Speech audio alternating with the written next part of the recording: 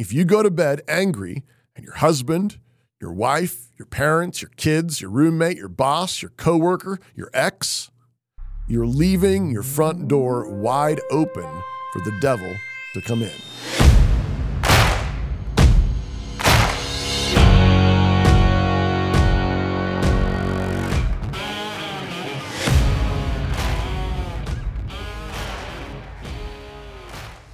Sinful anger often pretends to be righteous.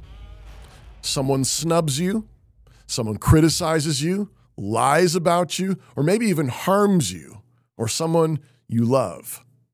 And the blood rushes to your head, and it feels justified. It feels very righteous. But James 1:20 says, "The wrath of man does not accomplish the righteousness of God."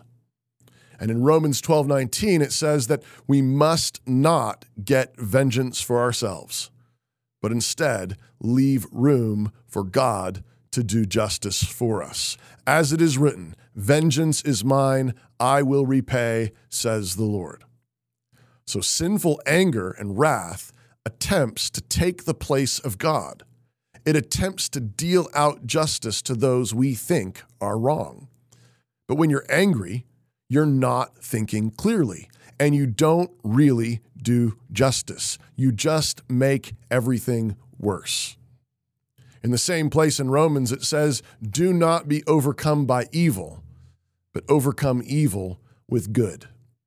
When your wife or your husband says something unkind, it isn't justice to return their harsh comment with your own biting comment.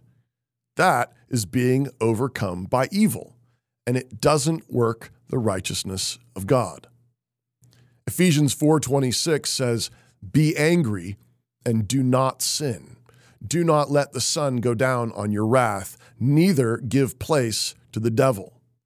This means it is possible to be angry and not to sin, but it is very difficult. So God forbids taking any anger with you to bed. Do not let the sun go down on your anger, or else the devil will come into your house.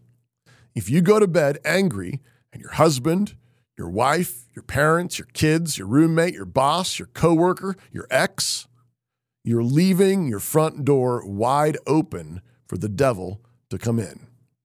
Many marriages and families and homes have so much trouble because they leave the front door open for the devil to come in every single night.